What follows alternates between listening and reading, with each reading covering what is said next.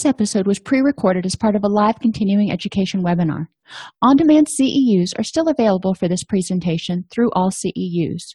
Register at allceus.com/counselor toolbox.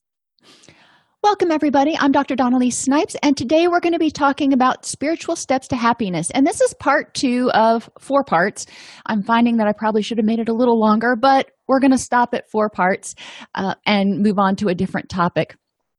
I will remind you that spirituality is not necessarily just about, or not necessarily at all about, formal religion. Spirituality is about our sense of connectedness with the universe and our sense of awe and wonder at stuff and just how awesome and inexplicable some things are, but the fact that they are. So spirituality is really our awareness that there's something bigger than ourselves, however people want to define it. And whenever I do spirituality with my groups, I always preface any spirituality groups I do with that little discussion, but also pointing out that religion can be a part of spirituality if people want it to be. And if anybody in my groups has a particular religion and they want to bring information related to the topics we're discussing in from their scriptural texts or whatever, that's awesome. I think it's great that we can learn from each other and see the common themes, because regardless of the religion, most religions, I don't by all means know all religions, but most religions have similar themes of honesty and awareness and compassion and all those things. So it helps people create a sense of unity and harmony as opposed to separating one another. So anyway, moving on. Today we're going to talk about acceptance, honesty, and awareness and how it can help people live happier lives. Because we first have to become aware of what's going on around us. And we talked about this. Some of the stuff that we talked about last week is going to overlap with some of the stuff we talk about this week, and that's okay. There are different activities that people can employ. And what we're really working towards is that sense, or that sense of spiritual awakening and spiritual awareness. So sometimes we have to hit things from a couple of different angles. Once we're aware of what's going on within and around us, then we need to get honest with ourselves and other people about what we need and what we can and can't do. What do we have the power to control? Finally, we have to accept the dialectics of hardships with success, happiness with pain, and control with powerlessness. So let's start with awareness, because like I said, we need to get aware. Once we're aware of what's going on, then we need to get honest and go, okay, this is really happening, or this is what I need in this moment. So how can awareness reduce stress? Well, this is one of those that's kind of a no-brainer, really, but let's talk about it. Awareness helps us become aware of ourselves, become aware of what we're feeling, thinking, what our urges are, what our body's sensations are. It improves our connectedness because we become aware of our influence and our impact on other people and their impact and the environment's impact on us. It helps us improve our focus on the things that are important to what we define as a rich and meaningful life. And that is very, very individual. So, we need to become aware of what are we doing in this very moment in order to help us work towards creating that vision of a rich and meaningful life. Awareness helps keep us from being led astray, because if we're not paying attention, if we're not aware, we can follow just about anything or fall for just about anything. So that's when we start talking about paying attention to those spidey senses. We make deliberate decisions guided by mind and logic instead of just emotions and instincts. All of those things are important, but it's important. And if you think back to dialectical behavior therapy, you have the emotional mind, you have the logical mind, and then you've got the wise mind, which combines them both. And that's really what we're trying to get to. But awareness is helping us become in touch with, trying not to define something with its own word. Awareness helps us become in touch with our emotions and our thoughts and the logic, so we can put them all into that jar of mindful thought. Awareness helps us become a good judge of character, and it helps us avoid mistakes. If you're aware and you're paying attention to what you're doing, you probably will get it right the first time. So if you remember, we talk in terms of spirituality in general, but since some people are Christian in your program, I share, because I come from a Catholic faith, that I share what I know from my religion, and people can take it or leave it. I also emphasize to people that they can also look at things in terms of good, orderly direction. How is whatever we're going to talk about in a second, how does this help me live good in a good, orderly direction? How does this help me keep moving in an orderly fashion towards my goals? So what the Bible says about awareness: if we confess our sins, he is faithful and just to forgive us our sins and to cleanse us from all unrighteousness. Okay, so for a Christian, that kind of makes sense. For someone who is atheist or non-Christian, how does that make sense? If we become aware of our mistakes, if we become aware of our inadequacies or things that we fail at or whatever, if we become aware of things that we feel guilty for, then we can do the next right thing. Good, orderly direction says figure out what to do to improve the next moment, and that will help us continue to move forward and hopefully learn from it and not make the same mistake again, which is sort of the cleansing us from all unrighteousness. Help us learn and move forward, not making the same mistake again. Proverbs says the purpose in a man's heart is like deep water, but a man of understanding will draw it out. And that helps us understand how ingrained our purpose is. And if we understand what our purpose is, then we can draw out that purpose and we can live that purpose. We can embody that purpose. That's good, orderly direction 101. So, that one's a little bit easier to wrap your head around from a secular point of view. Throughout the Bible, people are aware of God's miracles and actively seek him out with optimism and faith. Okay, again, that's a Christian thing. However, good, orderly direction throughout time, we've seen that people who are able to make effective plans and follow those plans and adapt as needed in order to continue on their goals, they've got determination and perseverance, that they typically succeed at what they're doing. So we seek out that good, orderly direction. We seek out that plan and that laser focus, and we have optimism and faith that if we pursue that course, we're going to achieve our goal. So how do we embody this? For 7 days, let's talk about increasing our awareness. Encourage people to learn mindfulness meditation, at least at one meal, but preferably at each meal. Encourage people to just take a check in with themselves, become aware of their feelings, emotions. Where are they coming from? Be curious about it. I'm feeling kind of blah today. Why am I not feeling happy? What could I do to feel happy? These are just curious questions. They're not judgments. They're just, I wonder why. Become aware of your thoughts. Are you in a negative place? Are you feeling overwhelmed? Are you feeling cluttered? What's going on in your head? And what are your physical sensations and needs? I know today, for some reason, I'm sleepy and I'm having a really hard time staying focused with what I'm doing. So I'm having to take extra steps in order to make sure I don't make mistakes. But that's being aware of what's going on so you can mitigate it and address it. Encourage people, once they do that, you have the awareness of how you're feeling and what your urges and stuff are, then you need to ask yourself, what do you need to do differently as a result of this awareness?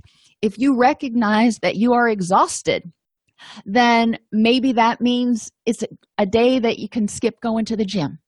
For me, it's actually the opposite. When I'm tired, if I go to the gym, it helps get my blood flowing and push me forward. But that's when you ask yourself, what is it that I need to improve the next moment now that I'm aware of my status? And how does this awareness encourage people to reflect each day and over the course of the week?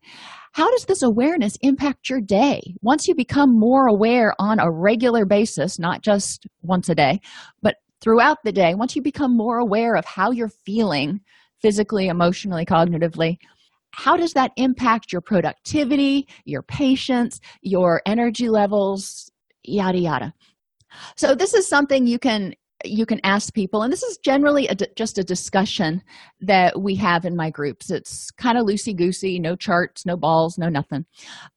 But talking about the different ways that becoming more self-aware improves our day and reduces our stress. All right, day 2 is awareness of those around you. And y'all know I'm a huge fan of the temperament sorter. Some people really like Enneagrams. So if they want to go there, I find those to be a little bit more complicated. But you can go online to the Keirsey Temperament Sorter, or you can go online to the Enneagrams site and take different tests to categorize yourself in general. Now, I preface this with people saying you are not going to fall exclusively in one category. For the temperament, you're not going to be exclusively an extrovert. You're going to have characteristics of a little bit of each. So don't feel like, you're not behaving correctly or something. Drive that home. One of the activities that I do, and let me see if I can open it up with my group, and you don't need to really read this very much because I know it's tiny, but I have a sheet that I have people go through, and up here in this first block is extroversion versus introversion. And I read out the characteristics. I have people go to their corners if they're an extrovert or an introvert, and then I read out the characteristics of extroverts. And if something doesn't fit, then people take a step towards the center. And when I read over the characteristics of introverts, if people who are extroverts hear something that sounds like them, they take another step towards the center. So you're creating your own dimensional line so people can see that it's not either or, it's along a continuum. And most people end up somewhere in the middle when we're doing this, and then they start to understand, and they can better work with one another and better understand the concepts, because maybe their spouse or their best friend is an introvert and they're an extrovert. Well, just because their significant other is an introvert doesn't mean that they're going to hold all of those characteristics. Just like we say when we're talking about culture, just because somebody is, from a particular culture, just because I'm from the South doesn't necessarily mean I embrace all of the Southern values. So we don't want to assume anything, but it gives us a base to start exploring and say, does this fit? Does this not fit? It's a fun activity. It gets people talking. It gets people laughing, especially if you've been doing this group for a little while or working with whatever group it is for a little while, because they know each other and they'll call each other out and they'll go, oh no, when you think, you talk. You constantly talk and think at the same time, and then the person might be like, oh yeah, I guess you're right. So it can be a fun activity. Day 3 is humility, and this is different from humiliation. So I encourage you, if you're doing this in group, I encourage you to have a discussion about the difference between humility and humiliation. Humility, as we're presenting it here, is the recognition that we're not perfect. It's the recognition that there is something greater than ourselves and we can't control everything. We are humble to respect the fact that we're not the all-powerful. Being aware of what you are and are not capable of, and willing to ask for help or to lower the bar. And humility can be very difficult for a lot of people, because it's hard, especially for people who have low self-esteem, that they're trying to get validation from other people. It's hard to admit that we're not perfect or we're not capable of doing something. We may have been punished in the past for asking for help. So humility is coming to that realization and liberation that, you know what, we're not perfect, we can't do everything, and it's okay to ask for help. Humility also means lowering the bar. And that doesn't mean quitting. That doesn't mean giving somebody an easy out. That means helping people recognize when they're holding themselves to an unreasonable standard. Humility says, realistically, given everything else I've got going on right now, I can't expect this out of myself. I can expect this down here. That's a more reasonable goal. So encouraging people to start being reasonable and compassionate with themselves. And humility also means being grateful for other people's contributions, because a lot of times we take credit, and we don't necessarily mean to, but we do. We take credit for things as if it's all of our doing, our own doing, and nobody else had any part in it. Like, I've got great kids. I love my kids. And would I like to say that I'm the one who created them? Sure.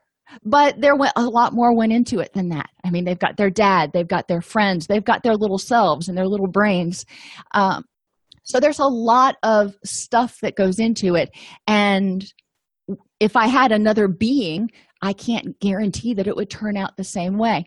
So I am recognizing the influence of all of those factors in my world on helping me create the little humans that I've got. Head, heart, and gut honesty is number 4. And I talk about this a lot with my groups, whether it's a spirituality group or not. Head honesty is logic. That's that logical mind. Does this make sense? Heart honesty is love and compassion. And if something doesn't feel right in our heart, if it hurts our heart, if it makes us sad, that probably is an indication that it might not be the right thing. And gut honesty. Gut is more about safety. This is about love, and gut is more about safety. And when you're getting ready to do something or make a decision and your stomach is kind of churny, then it might be telling you this is not the right decision. Or it might just be telling you you need to pay attention. But you want to have head, heart, and gut honesty. What's the logical response to this? What is my heart saying about this? And what is my gut, the gatekeeper, saying about what's going on? So in group, I'll have people identify 3 big decisions that they've made that they ended up regretting. And if it's a big group, we only do 1 decision that they ended up regretting. And it can be something like buying the house that they're in, or a relationship, or taking a job that they ended up really hating or something, whatever it is. And we talk about head, heart, and gut honesty with that job or with that decision. When you made that decision, what was your head saying? What was your heart saying? What was your gut saying? And sometimes, all of them were in alignment and things disintegrated later on. That happens. But a lot of times people can look back and go, yeah, there was something in the back of my mind that was going, this is too good to be true. Or, I don't know, something seems a little off here. And that's okay. But it's encouraging people to pay attention to all 3 of those and not just write one off as jitters or something. We also talk about 3 big decisions, or 1 if it's a big group, people have made that they're very satisfied with. And we go through the same process. When you made this decision about where you were going to go on vacation for the holidays, head, heart, and gut honesty. What was your head telling you was the logical thing to do, or the most practical thing to do, or whatever? What did your heart say that you wanted to do? And what was your gut saying about all of it? And how did you come to the decision that, yes, this was the right thing, and you ended up being satisfied? And generally, head, heart, and gut honesty are more in alignment, maybe not completely, but more in alignment when people are satisfied with their decisions. So encouraging people to pay attention. Day 5 is gratitude. Become aware of the supports and resources available to help people live a rich and meaningful life. Too often, we're not paying attention to all the supports we really have out there. So encouraging people to create an inventory of what supports they have. And I will put up on the board people, finances, and other. And we talk about different supports and resources people have access to. A lot of the resources fall under people. What people in their life, and it can be significant others, it can be loved ones, it can be friends, it can be teachers, pastors, whomever, but humans that are in their life that can be resources that they can be grateful for, and they can recognize, you know what? I'm not flopping out here like a fish out of water.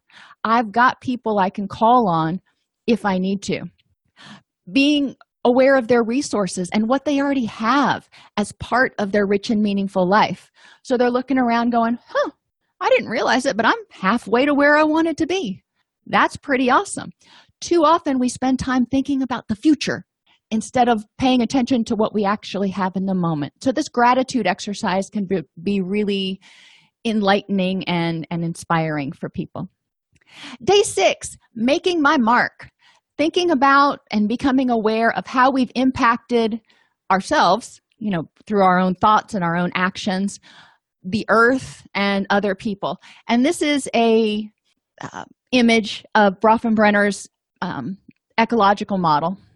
But we look at the individual and how has their gender, their age, their health, etc., impacted who they've become and who they are. And how have they, the individual, impacted their family? And how has their family impacted them? How have they impacted their school or their work? And how has that organization impacted them?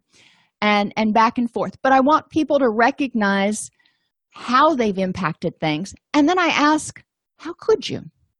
How could you impact those things, your family, your church group, your neighborhood, in a positive way in order to help create that rich and meaningful life, in order to create that little sliver of peace and contentment, utopia, if you will, in their little sliver of the world? You may not be able to change the state. You may not even be able to change the city, but you can do things to enhance and improve and make your neighborhood the type of place that you want to live in. And day 7, awareness. Couldn't get through awareness without taming that monkey mind. Because when our monkey mind is going here, there, and everywhere, we're not paying attention to the now. Our mind is constantly getting pulled. And think about being in a preschool classroom. Love preschoolers, but it's exhausting. Oh my gosh, because you've got 15 children and they're all wanting something different and they're all vying for your attention at the same time. This is kind of like monkey mind. You can't concentrate on writing a paper or doing anything when you've got 15 little preschoolers that are vying for your attention and that you feel like you have to pay attention to. Encourage people to practice being aware of what they're doing in the moment. Start with something easy, like watching television. That's not hard. Paying attention to what they're doing in the moment instead of watching the television and thinking about, I should check my email, or did I get that laundry done? Whatever it is. Focus on the moment. And then when the commercial break comes on, they can get up and check the laundry. When you're driving, this is a great time to focus on taming that monkey mind and paying attention to where you're driving, how you're driving, what the other drivers are doing. And then when you're doing something a little bit more mundane, like doing your documentation. During these times when your mind starts to wander, encourage people to just bring it back without judgment. And some mindfulness practitioners would disagree. However, I keep a pad by me, and if something comes into my mind while I'm trying to focus on the present moment, sometimes I feel I need to jot it down. So then it's down and I don't need to worry about remembering it. Otherwise, it'll keep coming back and going, hey, don't forget, and tapping me on the shoulder. Honesty. Why does honesty logically make sense? Again, this is a pretty obvious one. When we are honest with ourselves and about what we need and want, we can better attend to those issues. So that makes it a lot less stressful. If we know that we're feeling tired, if we know that we're feeling unfulfilled, then we can address those things. When people are honest with others, they're more likely to get their needs met. If I'm honest about what my needs are and I don't expect people to read my mind, more likely to get my needs met, which is going to reduce my stress and increase my sense of connectedness. And I also don't have to keep track of a bunch of lies, So one activity that you can do is the consequences of dishonesty. And this isn't one of the 7 activities. This is just when you present the concept of honesty. When you are dishonest, and again, this is a good flip chart one, emotionally, how does it affect you when you're dishonest with people about something, and when you're dishonest with people about your needs. I separate the flip chart. I have two different sections because when we're dishonest about our needs, it affects us by making us feel less heard, which is kind of counterproductive because if we're not saying something, then we can't be heard. So that's what I'm getting at, is to encourage people to start to realize that in order to get your needs met, in order to be heard, in order to get support that you need, sometimes you got to tell people because they're not going to get it. My daddy always used to say, if you need something, you need to tell me outright because I don't take hints. And he was right. Okay, so what the Bible says about this. In Timothy, he says, do your best to present yourself to God as one approved, a worker who does not need to be ashamed and who correctly handles the word of truth. So again, good orderly direction. If you're trying to achieve this wonderful life that you're creating, then if you do your best and you're honest with yourself about what you need and what you need to be doing to move towards there, and you're honest with other people about what your goals are and how they can help you, then guess what? You're probably going to be in a good place. Ephesians talks about you must speak truthfully since we are all members of one body. We talked about that a lot last week. We are all part of one universe, if you will.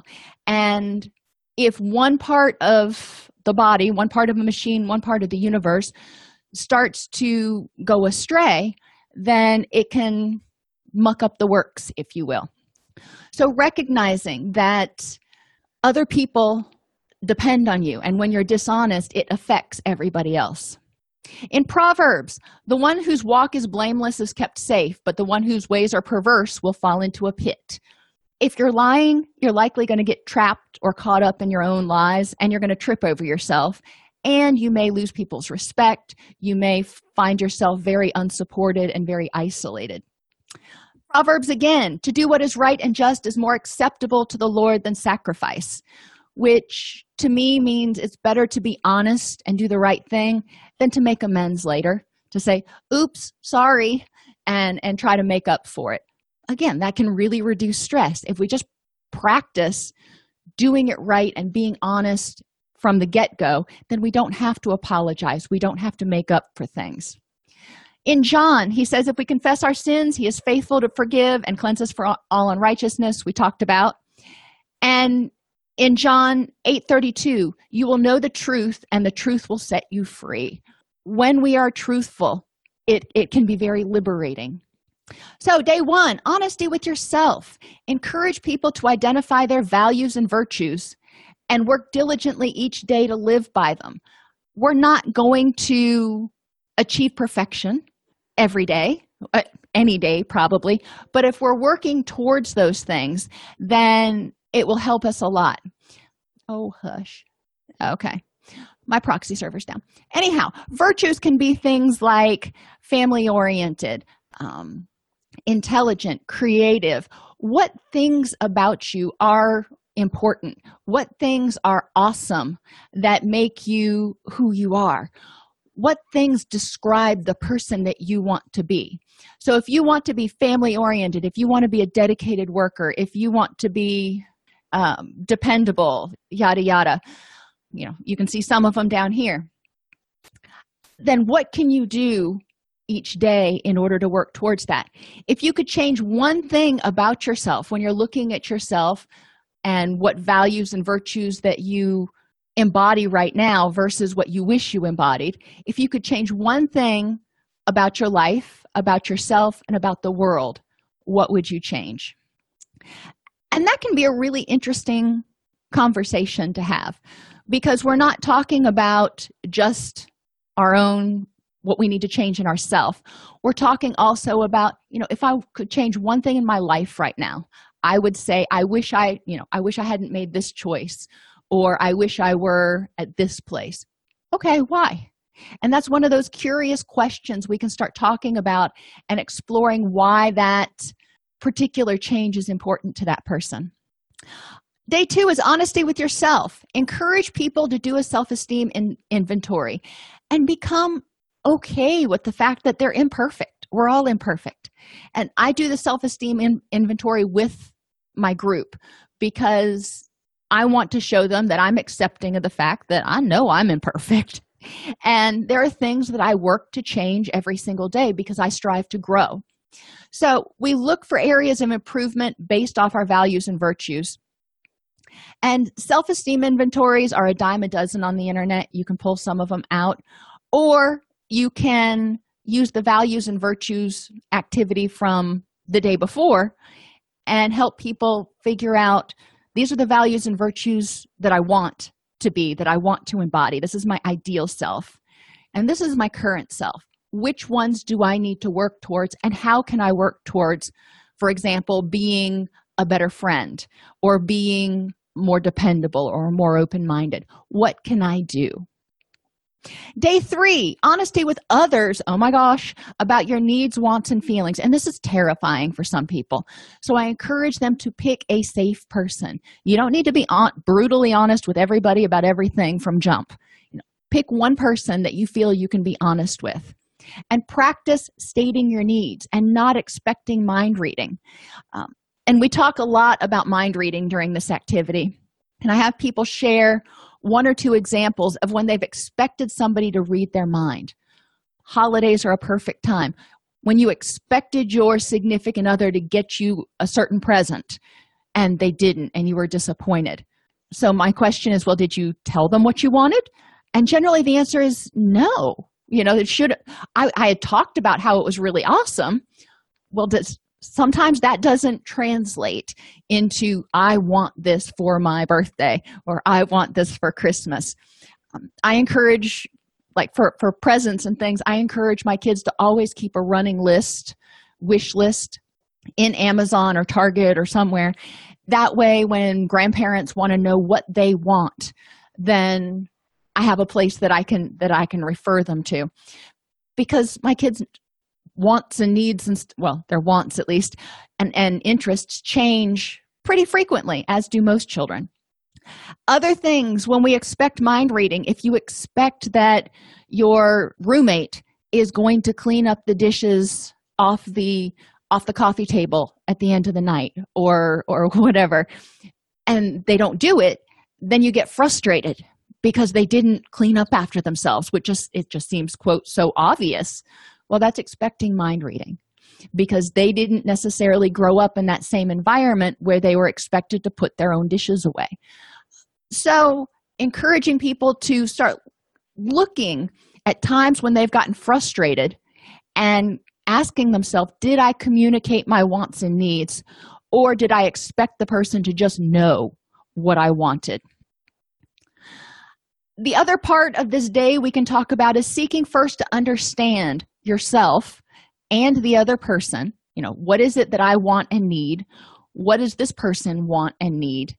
And then to be understood. How can I communicate to this person what my needs and wants are to create a win-win? Thanksgiving dinner or holidays typically are a big time for these types of discussions. When you have one spouse who has certain wants and needs and another spouse who has wants and needs. And, for example, I recognize that, my husband wants to go see his family on the holidays. And then we start talking about, okay, how can we create a win-win where we both get our wants and needs met? So I'm recognizing it's not just all about me. And I'm able to communicate. I recognize you have needs and wants that are different than mine. And that's cool. How can we compromise? So the discussion becomes about, what do you want and why? What does the other person want and why? How can you express yourself assertively to the other person so he or she understands your point of view? And what would be a win-win in this situation? So we do this in group, and I have a lot of cards that I use in a deck of index cards. And each index card has a particular conflictual situation on it that has come up in group therapy. Over the years that I've been doing this, I regularly add to the stack. And we will rehearse this, seeking first to understand yourself, then the other person, and then become understood and create a win-win. We'll rehearse this in group with different things, such as going to holiday dinners, picking a movie, vacations, whatever. And so people have a good feel for it before they walk out of group. Day 4, I love this one. Think before you speak. Sometimes things just don't need to be said. They may be true, and well, I'm getting ahead of myself. So think stands for, is it true? Is it helpful? Is it important and inspirational? Is it necessary and is it kind? Okay, sometimes something that you have to say could be very, very true, but it may not be necessary to say it. You know, if somebody comes in and they're wearing an outfit that doesn't really flatter them very much, is it true that it doesn't flatter them? Yeah. Is it necessary to say, oh, you look like crap today? No. Or even something less offensive, like that outfit's really not flattering. Is that necessary? No. You could argue about whether it's kind or not to say something, but my feeling is if they chose that outfit and they put it on, they felt good in it. So it's probably not kind of me to undermine them and criticize them. So you want to get as many of these things as possible in alignment if you're going to say something. Now, the I always have a little bit of trouble with, because sometimes something can be true, something can be helpful for me to share. It can even be necessary for me to share. And if it's necessary, it's probably important. And figuring out how to share it in a kind way. So sometimes you got to say things like if you're a supervisor or a parent or anybody, you've got to provide corrective feedback to somebody or constructive feedback to somebody.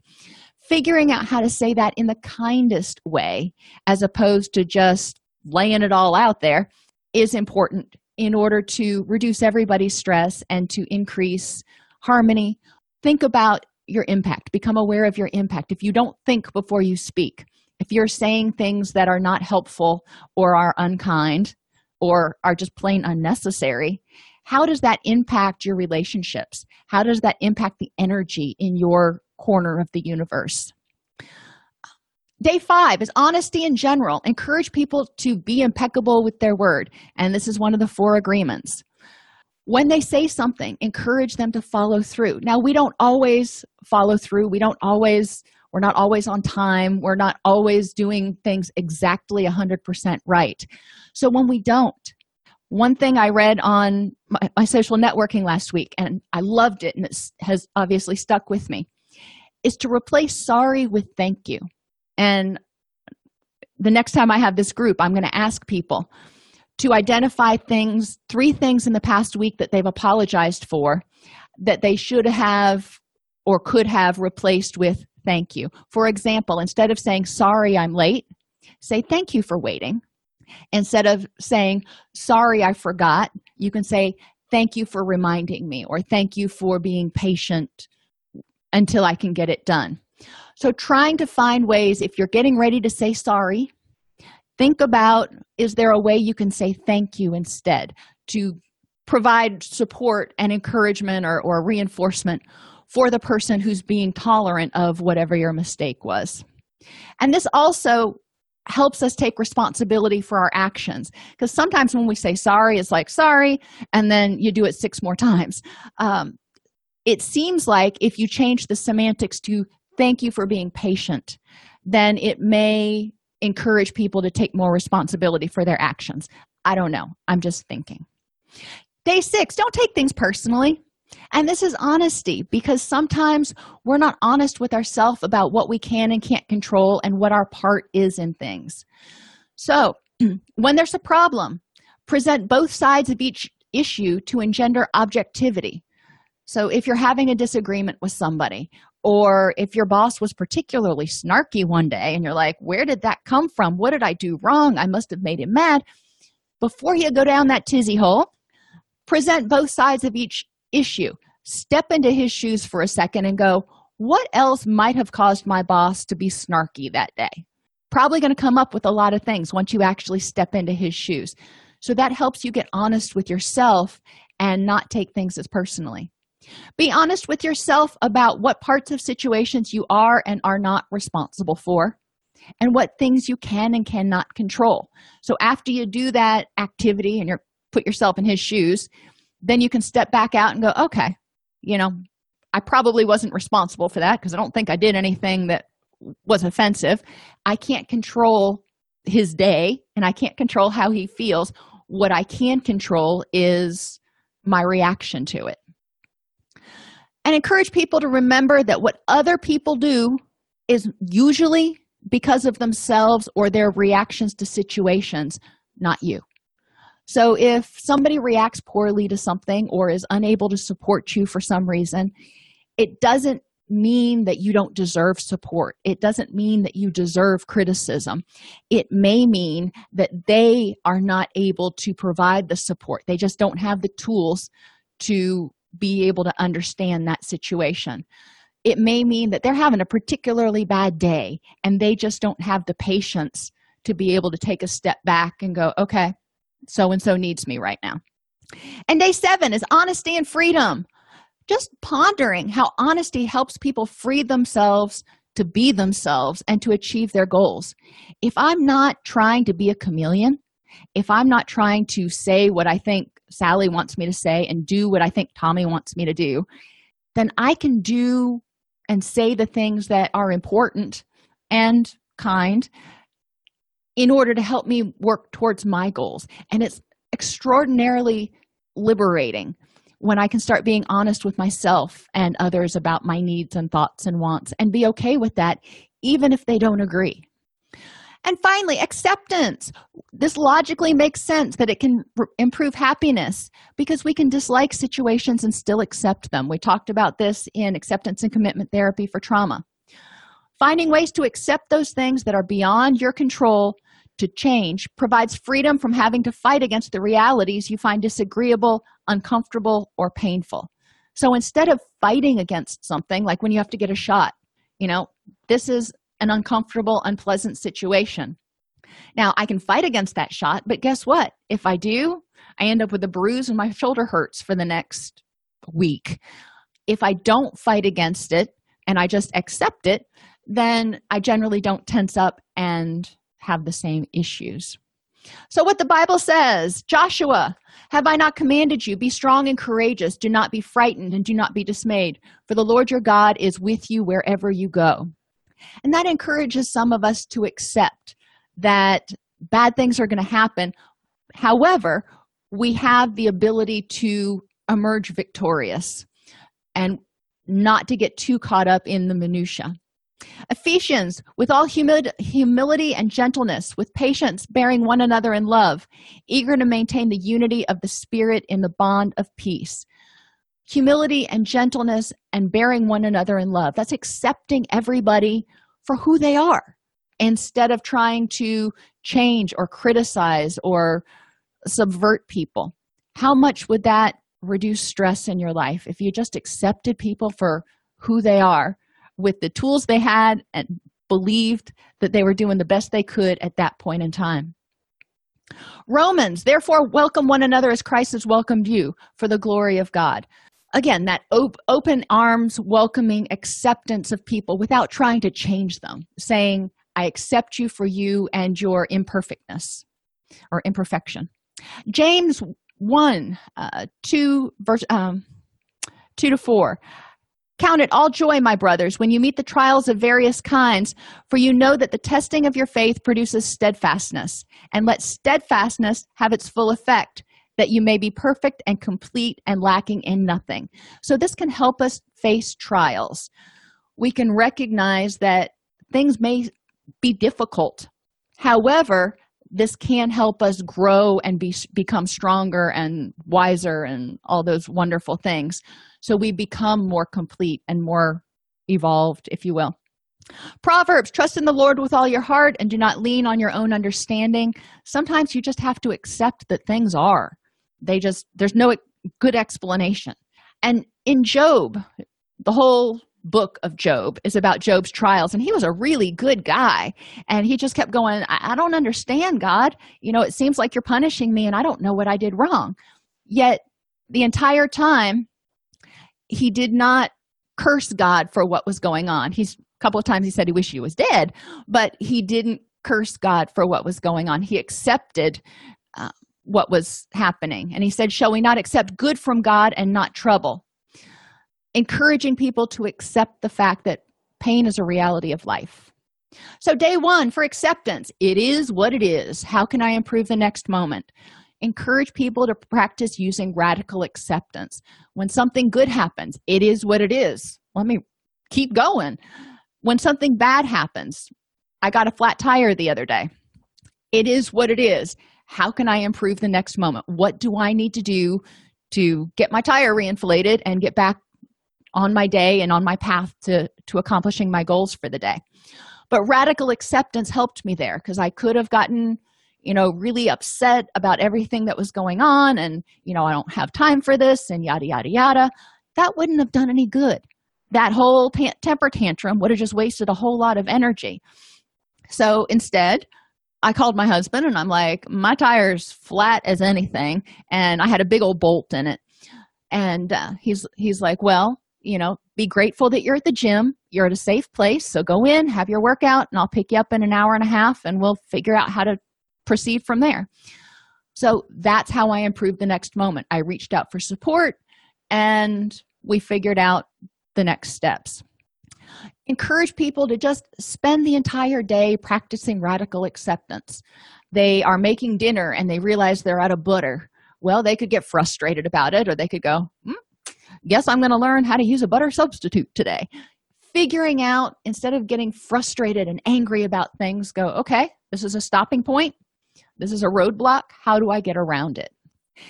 Day 2 is accepting yourself. Stop shoulding and judging. Encourage people during day 2 to practice their loving kindness meditation. This helps them accept themselves and send positive feelings towards themselves, accept others, and send positive feelings towards others. And we talked about that in the meditation class a couple days ago. Encourage them to live in the and, recognizing that sometimes things are stressful, sometimes things are unpleasant. However, they can experience distress, they can experience anxiety, experience grief, and still continue moving forward in their rich and meaningful life. It doesn't have to be mutually exclusive. If you're grieving over something, it doesn't mean that the world stops. So you can continue to grieve and go to your kid's basketball game and be happy when he makes 3 layups or whatever the case it is. So you can live in the and. You don't have to have mutually exclusive feelings. And encourage people to learn to accept themselves by dealing with the hecklers. All those things they tell themselves, all those voices in the back of their head that tell them they're not good enough, not smart enough, never going to cut it. Help them figure out how to deal with those. And we've talked about that in other classes. Day 3, diffuse from your emotions. And this should sound pretty familiar, because we talked about it in acceptance and commitment therapy for trauma. Encourage people to recognize that they can have an emotion or memory without having to become entangled in it. And I'll share with you animals in general, I have a soft spot for, but I'll be driving along and I'll see a turtle on the side of the road. And we have a lot of turtles on the side of our road that leads out of our subdivision. Unfortunately, that road is very windy and has 0 shoulder. I mean, it's a drop-off. It's not even just grass. It's just a drop-off. So there's nowhere to pull over until you get to the next neighbor's driveway, and we live out in the country, so that's quite a ways away. And sometimes I'll see a turtle, and I really want to pick it up and move it out of the road so it doesn't get squished. But it's not safe for me to do that for some reason. And I can either battle with myself the entire way to work about whether I should have stopped and walked 300 yards in my heels down the road in order to move a turtle, or I can say, I have to trust and have faith that Mr. Turtle will go back the right way and not become squished Mr. Turtle.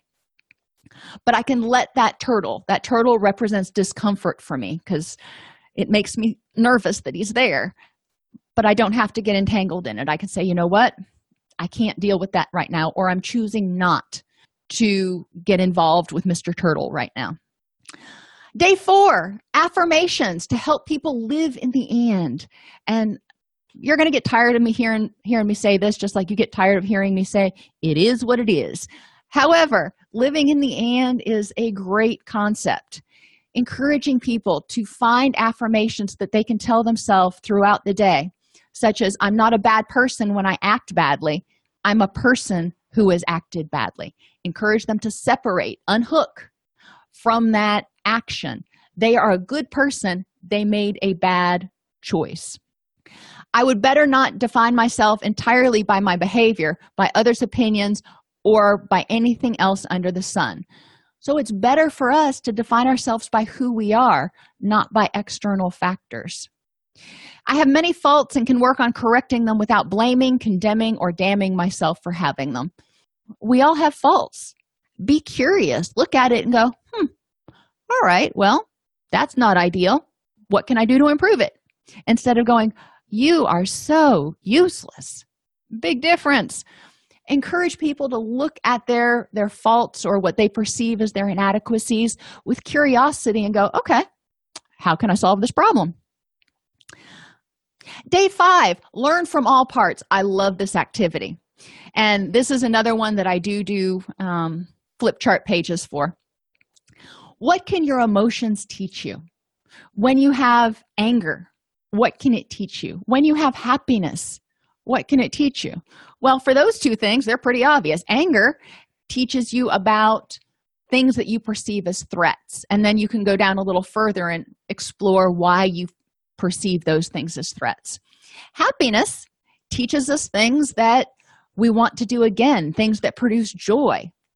So paying attention to our emotions can help us learn how to increase the joy on our life. If we recognize that sunshine and rainbows brings us joy, I know for some weird reason, when it's kind of gray and kind of cool and the leaves are starting to change and it smells like fall, I don't know if any of you have ever experienced that, I just get in the best mood and I am walking around singing Christmas carols and baking and doing whatever. I don't know why it puts me in a good mood, but being aware of that, I know that I can recreate some of that in order to improve my mood. What can your thoughts teach you? When you're thinking positive thoughts, when you're thinking optimistic thoughts, what does that teach you? When you're thinking pessimistic thoughts, when you're thinking, I can't do this, what are those thoughts teaching you? Are those thoughts teaching you patience and tolerance and a compassionate voice, or are those thoughts teaching you to be the type of person that you don't want to be? I want people to start thinking about their thoughts as their internal coach, their internal parent. What do they want their thoughts to be? What can your body teach you? Well, my body teaches me a lot lately. It teaches me that I ain't 20 years old anymore, which I really hate. But if we pay attention to our body, it teaches us when we need to slow down a little bit. It'll tell us when we're starting to get sick. It will tell us a lot when we're hungry, when our blood sugar is low. Our body can also tell us when there might be a threat because we feel these different excitatory responses. We start breathing faster and get that nervousness in our belly. Our body can teach us a lot because some people have disengaged from their emotions. So if they connect with their body, then they can start identifying physiological sensations and then connecting them back with emotions. What can good experiences and successes teach you? Well, what you're good at and that you can do things and that you've probably persevered through difficulties. What can bad experiences and failures teach you? They can teach you a lot too. And each one of these can be an entire group discussion. What can your friends teach you? I have friends that teach me stuff every day, and I try to learn from everybody. But I also try to learn from my enemies or people that are not good presences in my life. What can I learn from them about myself and about other people? So that can be a pretty heavy discussion, but it gets people to start thinking about how everything is intertwined, how their thoughts and their feelings and their body are all intertwined, how their good experiences turn into memories, which can be reenacted or whatever in the present, and produce emotions, thoughts, and sensations. So day 6, examine your options. When we're talking about acceptance, examine your options for what you can do. There's a problem. It's unfortunate. You don't like this situation. You're not happy in the now. Okay, what can you do to improve the next moment? You can solve the problem. If that's an option, that's an option. Sometimes it's not always an option. You can change how you feel or react to the problem. So if you can't solve the problem, you may have to change how you react to it. If it's raining outside and you wanted to go out and work in the garden or go hiking, you can't solve that problem necessarily. You can't make it stop raining, but you could change how you feel or react to it. So you can choose a different option instead of getting upset about it, and recognize that you don't have to water your garden now. You can accept it and just go, it is what it is. Guess I'm doing something else. Or you can stay miserable. Those are your 4 options. So encourage people to remember to look at these options. And again, if they can put it on an index card, because sometimes things get lost on our tablets and our mobile devices. Just for this day, carry around that index card, and when they run into something that's frustrating them, encourage them to examine their options. And day 7, acceptance and change. Recognizing that radical acceptance has 3 main components: seeing reality, accepting reality, and moving forward. So you've got radical acceptance right here. So you can have self-improvement and self-acceptance. Those are 2 kind of opposite things, because I want to accept myself for who I am, but I also want to improve. How can you combine the 2 of those? Well, you can combine the 2 of those by saying, I am my best self in the moment, and I am good enough. I can be better, but I am good enough as I am. I am acceptable and I am lovable, and I can work towards growth and enhancement later. So honesty, awareness, and acceptance can help us reduce stress by helping us realize our power, realize what we have control over, realize that we're good enough, be grateful for the things, and become aware of the things that we already have in our life that we can be grateful for, instead of always looking towards the future for life will be okay when this happens. Well, what about life is okay right now? That helps reduce stress, because people start recognizing that, okay, it may not be the way I had anticipated, but I've got some things going for me right now. All righty, everybody, are there any questions? Have a very happy Thanksgiving. If I don't see you or in tomorrow's class, please remember that if you do need another live CEU this week, we are doing it at noon Central Standard Time, 1 o'clock Eastern Standard Time tomorrow, which is Wednesday, in order to make sure that we got in our 2 webinars this week. And remember, just log into allceus.com and go into the classroom, and you can take your test. If this podcast helps you help your clients or yourself, please support us by purchasing your CEUs at allceus.com or getting your agency to sponsor an episode. A direct link to the on-demand CEUs for this podcast is at allceus.com/podcast CEUs. That's allceus.com/podcast CEUs. To sponsor an episode of Counselor Toolbox and reach over 50,000 clinicians per week, go to allceus.com/sponsor. Thank you.